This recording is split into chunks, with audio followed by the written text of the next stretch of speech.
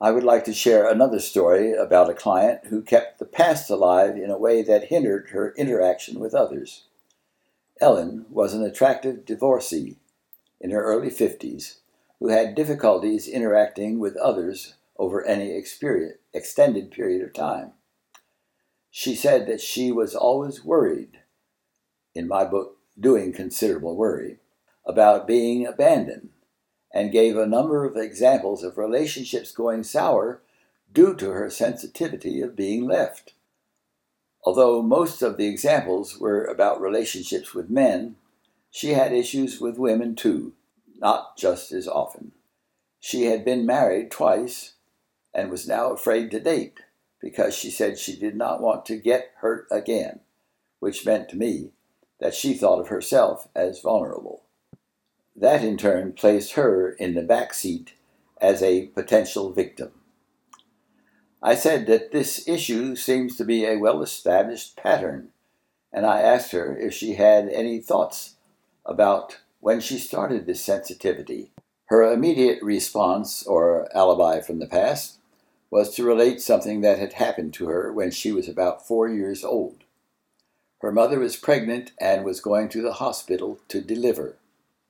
Her father was a businessman who had to travel, and they had just moved into a new city where they did not know anybody who could take care of her during the week or 10 days that her mother would be in the hospital. This occurred many years ago, before the advent of drive-through delivery.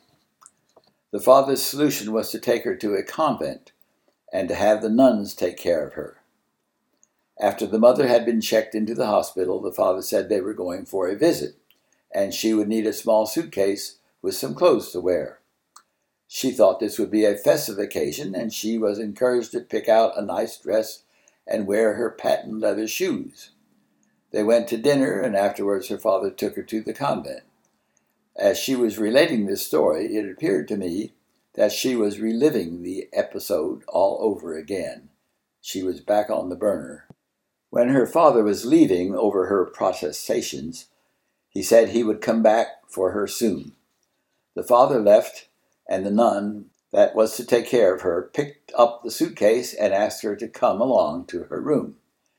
Ellen thought her father would return soon, so she wanted to sit by the door. The nun, who was serious and part of an order, ordered her to come along now. Ellen began to cry and was resisting. To the nun, this probably looked like disobedience and stubbornness, so she spoke more harshly and tried to drag Ellen down the hall. At this point, Ellen got sick and threw up. What she remembered specifically was the vomit on her patent leather shoes. In addition, the nun made her clean up the mess. As she finished her story, she appeared flushed and said that she had just been reliving the whole episode, and she thought that this was responsible for the issues she was having in her adult life. Her next question was how could she get over this negative incident? I indicated that it was part of her past and it was not necessary to get over it. However, it was important to neutralize that memory. I ventured a guess about what was happening when she began doing the feelings of abandonment. For example, the person glances at their watch and quickly says they have to go, and then they leave abruptly, at least her perception. Or somebody has agreed to have lunch and they are late. Or somebody has promised to call and there is no call. She agreed with these examples and gave a couple more.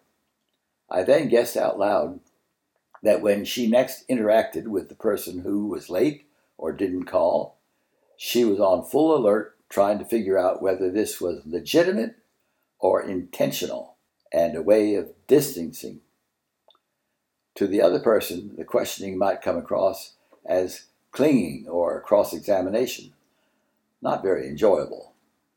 The unfortunate outcome of her attempt to protect herself was to produce what she feared, another relationship on the rocks. So what could she do?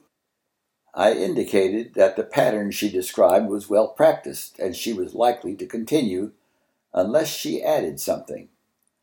I asked her what would happen if she would begin to do her fear of abandonment and then look down at her shoes and realize that they were not patent leather. She seemed surprised and said something to the effect that seeing her shoes was reassuring. In my terminology, she used her freedom to interrupt her time on the burner, and that felt better immediately. Surprise! I told her that since she had a well-practiced pattern, she would have plenty of occasions to practice looking at her shoes and lessening the heaviness that she frequently brought into the interactions with others. The short version of this is lightening up. In subsequent sessions, she indicated that she was enjoying her interactions with others more, not being so serious.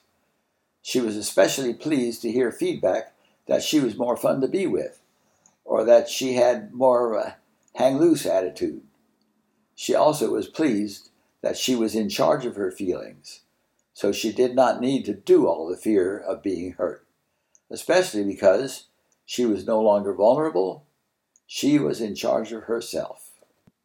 Marlo has another comic strip for us, this one by Bud Blake. Two girls are playing dolls. Would you say your mom and dad have a traditional marriage? Sure, they're always arguing. Before I leave this area, I want to make a couple of comments about The Nun. In line with the presets that I wrote about early on when I was discussing Dave, the homeless man, finding the money that you used to determine whether he was a sucker or a hero for turning in the money, it would appear that the nun was looking through a lens or preset that children should be obedient, and if they weren't, they should be dealt with firmly, if not harshly. Had she done a more nurturing preset, she would have tried to soothe the little girl who was so distraught. Same situation, both right, yet very different, depending on the eye of the beholder. Of course, if I or you had been the nun, we would have done the same as she did.